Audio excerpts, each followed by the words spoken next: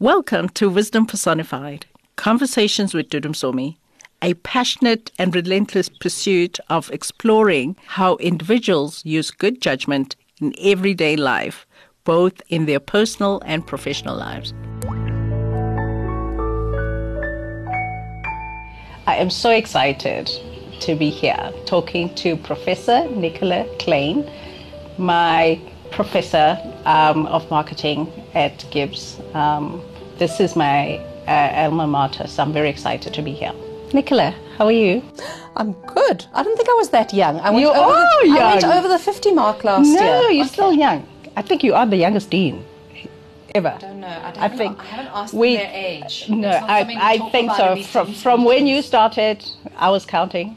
I met you obviously in an educational setting because you were my professor in marketing, which was one of my favorite subjects. You got the mark, Dudu. Yes, you can I stop did. now. I got the mark. But you know, we don't really talk much about your upbringing and your family. Where did you grow up? You know, do you have siblings? How many kids do you have? I'm a longitudinal study in Joburg, and my word, has the city changed in 50 years. So apart from a few short stints out of the country, I have fundamentally been located here. I went to school here, just down the road. I grew up in largely a family of women. So although my father was there and present, my mother was one of 4 daughters. My father had a sister. I had a sister. She passed away 2 years ago, younger sister. And my cousins were all female except for one guy who never had a chance to speak. I went to an all-girls school. Is he married now? He is. That guy? He is. I'm he sure is. He's getting his And voice I think again. he's been well trained. I went to an all-girls school, so I was privileged to go to Parktown, what was then Parktown Convent, which is whenever we hold the Helen Suzman Memorial Lecture here, it was, of course, her old school. Okay. So very lucky that despite growing up in an apartheid era and being blissfully unaware of white privilege, to have the opportunity to be educated with girls of other races, but also to have the opportunity to be, for me, in a girls-only school, because nobody ever told me how a girl was meant to behave. Yeah. And that, for me, I think has been foundational to never having views of exactly what women should be doing. Yeah. I was extraordinarily lucky. Interesting, because I went to a girls' school. Yeah, I mean, we just assumed we ruled the world, so we didn't kind of think about it. Exactly. Now that you're making me think about it. Okay. So you chose your first degree. I did. Yeah. Why were you choosing it, and what did you think your life will look like having chosen that? And has it lived up to what you thought your life would be like? So the reason I chose my first degree was because it wasn't physiotherapy. Oh. Somebody said to me, you know, you get nice marks in maths and science. One day you'll get married. This wasn't at school. It was a friend of my parents. One day you'll get married. Physiotherapy is such a great career for a girl. And I heard this and I just thought, what a dreadful thing to say. Why would I choose this? Why would I choose my career based on the premise that this is a great career for a girl? Yeah. So I didn't know what to do. Yeah. I knew that I've always liked thinking quite broadly, but I also knew that at some point I needed to sustain myself financially. Yeah. So I was worried about humanities. And also I wasn't really into writing at that point. And so I had the lucky privilege of being exposed to the JSE Business School's game, where we all went off and did mock trading. And I thought, well, this looks quite interesting. Maybe I'll just try a BCom. Yeah. So I signed up at WITS for that, hence the longitudinal living in Joburg. You didn't even think of going to another campus? I said to my parents, I wonder if I should go somewhere else. And they said to me, we're WITS alumni. Why would you do that?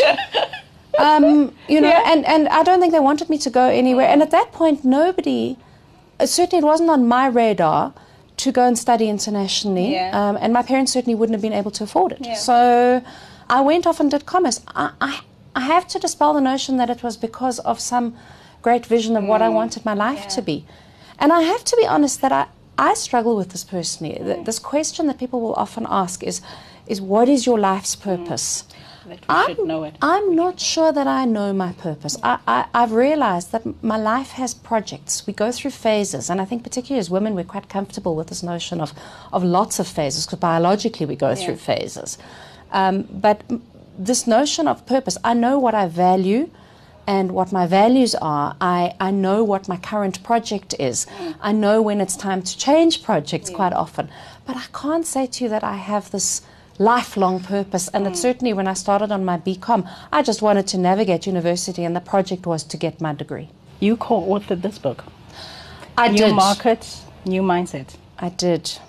And I was very lucky to have two co-authors. The book was initiated by Tashmia Ismail, who's gone on to do amazing things with Yes. And Gwen. And Gwen, who is just a writer extraordinaire who worked with us. I've been passionate about the notion of we need to see all markets. So I've been very uncomfortable as a human being with this notion that we only serve ultra-wealthy or mid-markets. So, of course, Prahalad's book came out, The Fortune at the Base of the Pyramid. And it wasn't his philosophy in the sense of there's this fortune to be mined, because I think that's an unfortunate mindset. But he gave it that title to make sure that people noticed it. And so there was this emerging awareness of two things. One, of the monetary implications of the significant portion of our population that are earning below threshold, whether it's less than $1 a day, and what their needs might be, and what they needed. For us, if you look quite carefully at that book in the title, it's very much about co-creation. It's about doing things with. It's not Through about exploitation. And innovation. It's around how do you build ecosystems to actually support communities who have been incredibly disconnected. And it's about social justice, because why, when I have the lowest income, should I be paying the highest prices? Because of, arguably, people will say, higher costs to distribute, smaller packaging sizes, not in South Africa because of our grant system. So for me, it was a topic I was passionate about. My area is around branding and marketing, as you said. It connected into it. But Tash and Gwen really need to take the lion's share of that book, but I was privileged to work with them on it. What's your unique value proposition? I mean, I think I know what I am attracted to, but I would like to know if you look at yourself the same way I look at you. So I'm glad you've made that point, because a value proposition is what others in your life see. And whether that's as a marketer, it's not about what you think makes your offering great. I know what matters to me. And there are two things that matter deeply to me, and they're connected. The one is not taking myself too seriously. I take the work I do very seriously. But I have an aversion to people who take themselves too seriously. And I think the other, somebody once asked me in a job interview, so what can you bring to this party? And I didn't know what to say. I looked at them and I said, I learn fast. It's a willingness to be open to change. It's a willingness to learn. It's a willingness to listen. So the two are interconnected. But for me, what I value hugely is the opportunities in this life to grow. You can't do that without learning. And to hear the other. That's critical. So does that fit with what you see? You are open, you don't take yourself... Because sometimes you meet a dean and you expect them to be a particular person and you're not that. You just you don't fit the stereotype. Which is why even as a student... remember when I had the thesis debacle, who was the first person who came to my mind? It was you. So even when I had health issues, who used to meet me before, work starts, just to, so it's interesting. And sometimes it's hard when there are expectations on you to be a stereotype. As you know, I followed Nick Benadel, who was the former dean, and the number of people who said to me, you've got big shoes to fill. You can only do your best walk through life in your own shoes. You can't so you have to reconcile who you are. And I'm sure there are times where I go into sessions and in an era of big man leadership, there's an expectation that somebody in a position of authority and power will adopt those traits. It's not me. And especially as women, I mean, which part of ourselves do we bring forth if we're going to keep on wanting to assimilate in order to be accepted in a particular image, that this is what power is. So I must say, from my point of view, that's what I admire about you, that you have not fallen into that you're still approachable, and that we still have confidence. It's not like GIBS is falling apart. It's still soaring. Isn't that amazing? It's doing fantastically. I have to say, though, that there is no ways that you can take yourself seriously with 4 children. you get stripped down very quickly. Yeah. I read somewhere, so I don't know if they misquoted you, but you said an MBA is like a marriage. What does that mean? My daughter is in matric this year, and we were talking about a discursive essay. You have to take both points of view on a statement. So why is it like a marriage? Because if you go into marriage and you're not willing to give of yourself and flex and reevaluate yourself and who you are in that process, you're not going to hack it. And if you think that you can come in here, assimilate a whole lot of learning, know this, and not start questioning who you are and what you bring to your party and the party and what your accountability is in this, in an MBA, certainly a GIBS MBA, it's not going to work for you. It's not about you won't pass. It's not going to deliver the experience that you need. Why is it not like a marriage? I'm going to be a little bit flippant here. Once you have an MBA, you can't escape it. You can get divorced. You can leave a bad marriage. You don't leave an MBA. And we don't really want to. I think we find so much value in it. It's one of those offerings. People will say, what did your MBA do? And I think the world, it's sad that we've gone into only evaluating the quality of schools so often around ratings, which are so predicated around how your earnings increased. I think it's a very dangerous view. In a world that is fighting, we need to be building a better place. If the only value that we look at from an MBA is how much did my earnings increase for entrepreneurs like yourself who are building great value, it's not a system that's designed for it. But the other thing about the MBA is that when do you get the value out of it? And again, it happens way after you actually walk across the stage with that degree certificate. And you never really know until, I don't know, it's just an evolving thing. Because I'm like, would I be this kind of person without it? Would I be thinking this way? I don't know. Because you're doing the work. Because it gave you a doorway into pivoting something.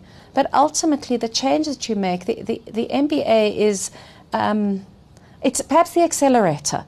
But it doesn't do it for anyone. And, if you look also, you've remained incredibly active in the school's alumnus network. So you continue to, hopefully, get meaning out of those networks. It doesn't stop when you finish, but you have to make it so. Yeah, make it. You were just mentioning that. I mean, last year I hosted the seminar, which you gave your blessings to. And I had titled it, Tackling Racial Stereotypes that are choking South Africa's economic growth. And the question that had been frustrating me was, why are business schools in this country failing? Or are they part of the problem? Because my issue was, I'm not feeling their courage. I'm not feeling their creativity, their innovation, and I'm not seeing them as ambitious enough in large numbers to bring out people who have MBAs who can actually transform workplaces in this country. What is your view about that? Are they part of the problem? So you're taking a very binary view. Yes. You're part of the problem, you're part of the solution.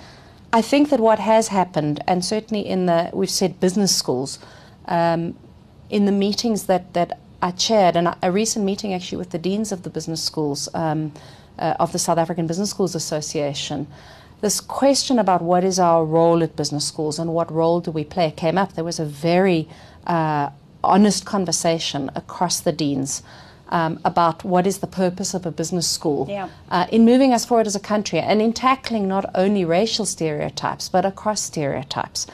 What I've realized is that I think there's been significant progress in just asking these questions across the business schools, where previously what you'd have is certain faculty, I think, who were ambitious. But I remember a conversation probably 10 years ago with a faculty member who was in one of the hard subjects, sort of finance, accounting, all of the not the soft stuff, who said, I don't really know how to deal with these issues of racial bias, but I teach his particular field. And that's the danger, is that if in business schools we think that this is a subject, we think that this is somewhere where we have this conversation in the learning environment, we've got it wrong.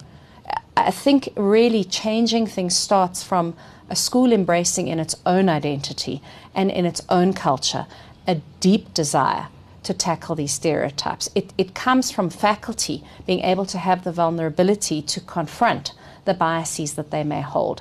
The difficulty with that is that it does take time. You're trying to shift an entire ethos in an institution of learning. Now, that doesn't mean that's any excuse for being slow. We've got to move faster. But I certainly, if I look back, I'm seeing shift.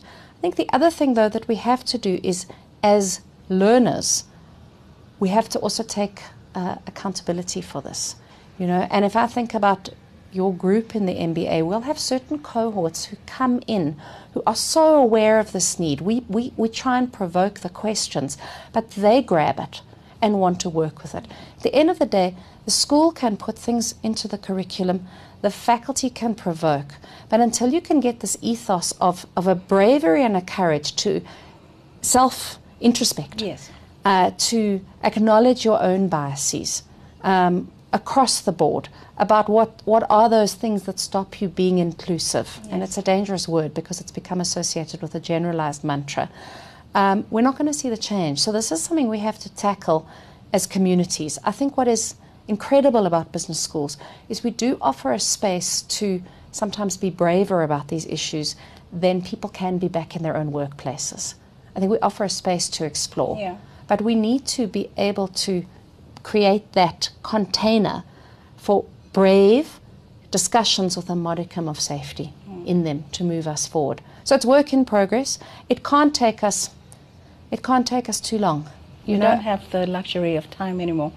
But I must say, the one thing I admire about at least our class, we created a diversity forum, which was not part of, and we used lunch times to engage around these issues. And we used to throw in different themes, and it was enlightening because some of our colleagues who had never been brought up in diverse environments started learning about their country and their own biases and their racism, and and it was not a judgmental space. But somebody said, "Oh, okay, I didn't know this. This is why I can't understand employment equity, because I didn't know this happened." So, but you need an institution to give you that space. This is why Go Back GIBS does that for us. No, you did it for yourselves. So you were willing to share and to reach out and help others in a learning journey. And there are two narratives here. I've had engagements, and again, I'm being binary now, but I've had engagements with students, with people in workplaces who are of color, who say, I'm tired of doing this. It's not my job to actually get white people, in this case we're talking race, women, younger employees. It's really not my job to get them to see this. I'm sick of this. It is tiring. And recognizing that fatigue and acknowledging the willingness to, after you've introspected, start sharing those learnings and having the energy to put into that forum. That credit goes to those individuals who are willing to invest that time in other people's learning. I've gone right back into it. So I'm doing more work in diversity and inclusion, which I thought, but there's a need. And this is my country. I love my country. And I'm just not going to sit back if, we still need to do something about it. I think it's a point about our country, but it's a point about our world. Yes. If you look at the rise of the big man, if you look at nationalism, etc., moving beyond, I never want to move away from racism, but moving beyond racism, we really are going to have our task cut out for us if we start looking at these waves of actually avoiding integration. Yeah. The symbolism of Trump's wall, the symbolism of some of the motivation behind Brexit, etc. These are all counterforces to a deep sense of what Shine calls humble inquiry into ourselves and into the other, and an attempt to understand. So we've got a harder battle, not just, I think we've got muscle in this country to actually interrogate these biases better than in other places. Yeah. But the global battle's out there and it's being waged. What's the most courageous decision you've ever taken? So two, and one is probably a function also of my culture and my race. Mm-hmm. My husband's brother-in-law and his wife died, and we adopted their children as our own. So when I say we have four, I have 2 biological children and 2 adopted children. and we really are an integrated family because this was over a decade ago. But you don't take a decision like that lightly. You don't. And when I say it's a function of my culture and my race, when I speak to black colleagues, they go, "Well, that's just what we do."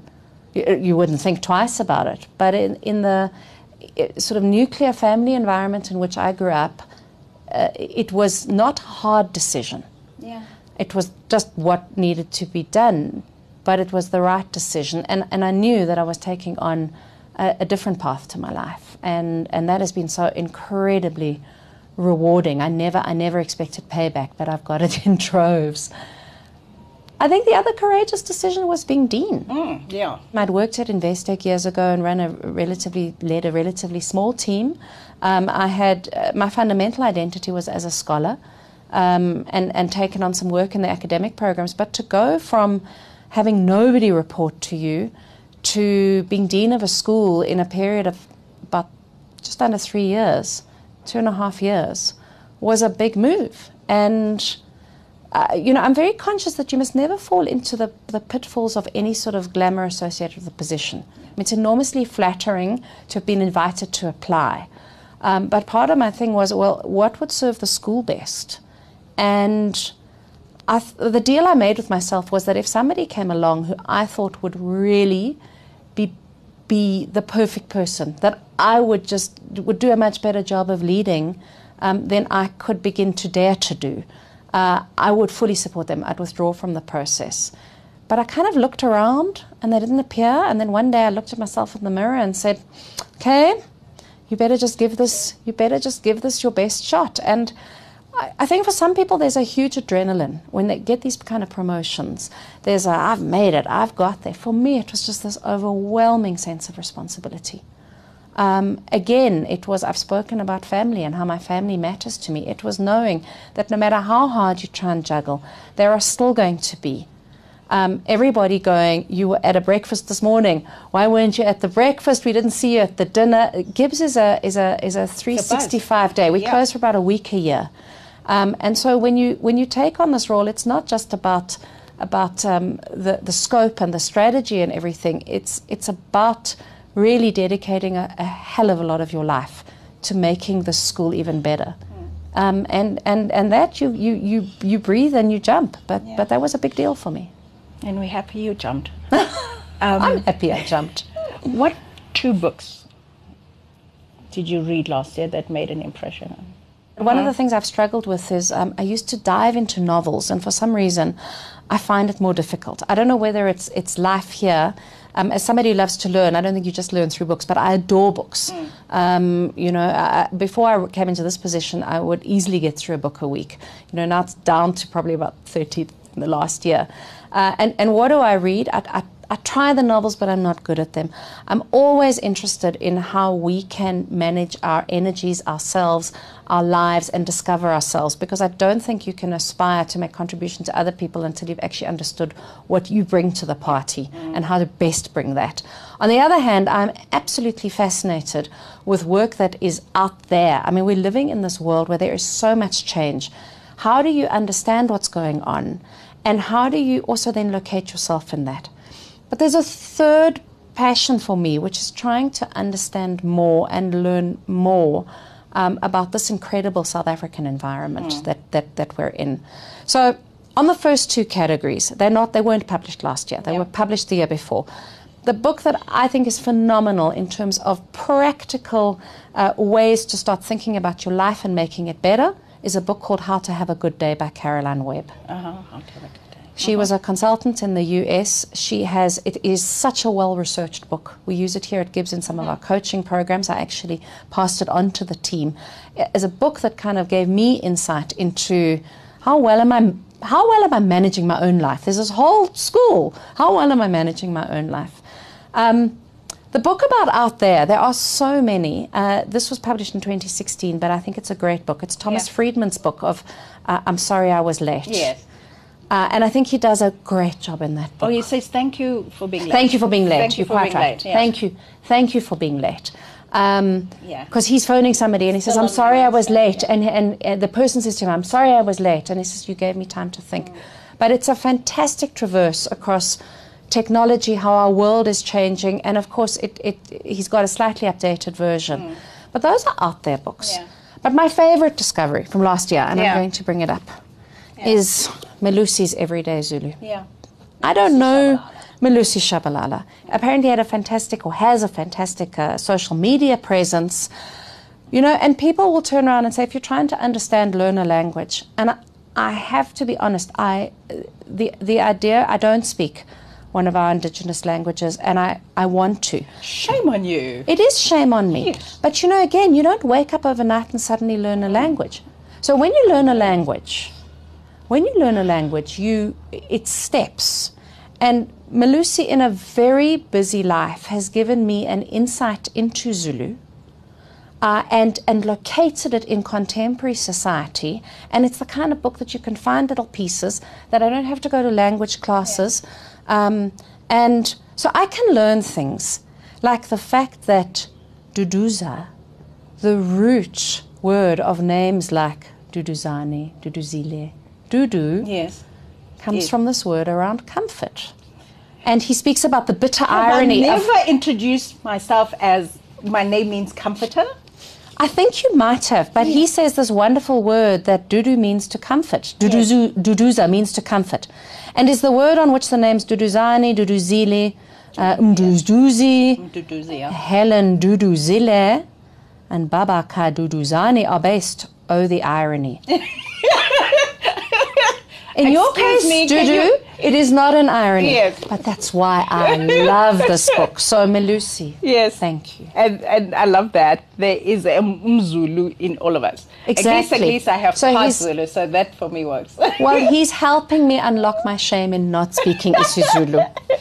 No, we have 11 official languages, so yeah, all of us have some shame because we don't speak all of them, and we can't. But we could try. We keep trying. We could and it's try. about, isn't it about the, it's not about the proficiency of the language, it's about the deep desire to connect and understand where someone comes from and what matters to them and what makes their life special. Yeah. GIBS is ranked amongst the world's 50 best business schools by the UK Financial Times in its executive education ranking for the past 15 years. What pressure do you feel to retain this ranking? Last year, the rankings came out, and these were the MBA rankings because we've been ranked in the top 100 of MBAs for many years. And it's a terrifying experience because this mail arrives in your inbox sent to you, the dean. And I opened it up, and I went to where we were the previous year, and I couldn't see GIBS. And I started scrolling down, which is a terrible thing to do. I started scrolling down, and I got to the 100th, and we weren't there. And I thought, we've dropped off. How can I have disappointed? And then I thought, maybe you should just go up. And I went up 10 places, and I couldn't find us. And I started going up, and I thought, okay, we have really dropped off. And I still get goosebumps. And we climbed 20 places. Now, some of this is luck. Some of this is about measures that I don't think are fair. I mentioned salary just now. And so to judge a school only by its position on the rankings is dangerous. But judging by my gut, visceral response that day in my office, I do feel pressure. However, we will not and we will never be driven solely by rankings, because to do that would mean to lose our soul. It would mean to lose the things that we think about that are dear to us. And when evaluators come over to the school and they want to judge us on these conditions around ranking, there's nothing in rankings about how are you contributing to inequality. We went up because of the role that we've played in society. But if you make it all about rankings, your school is dead. You know, in closing, what wisdom would you like our listeners and viewers, because we're also going to be on podcast, so I need to cover all bases. What wisdom can we gain at your feet as we experience this year? Don't ever be scared to ask questions. One of the scariest notions is when people feel that they ought to know. Yeah. And when people lack the confidence in themselves to not ask a question. The greatest problems in life are solved by asking the question. You spoke about your forum just now. That forum and initiating that diversity forum that year came from somebody, maybe you, maybe in a conversation, asking a question. And I think too often in this life, we seem to think that learning belongs to the young. And that's ludicrous. We have far more to unlearn than anybody in their 20s has to unlearn. And great learning starts with asking great questions. So ask the questions, and if you're asking, the hardest questions to ask are of yourself. If you deny yourself the opportunity to grow because you haven't looked yourself in the mirror and asked the questions of yourself, you're going to lose. Which is why I say I am my own best leader. How dare I ask to lead somebody else when I can't lead myself? Yeah, absolutely. That was such an amazing conversation. Thank you so much. Thank you for having me. You see, this is why I always come back to GIBS. This is my home. I always feel very much watered like a plant. And this is also part of my soil. And I feel like I'm being rooted up again to experience this amazing year.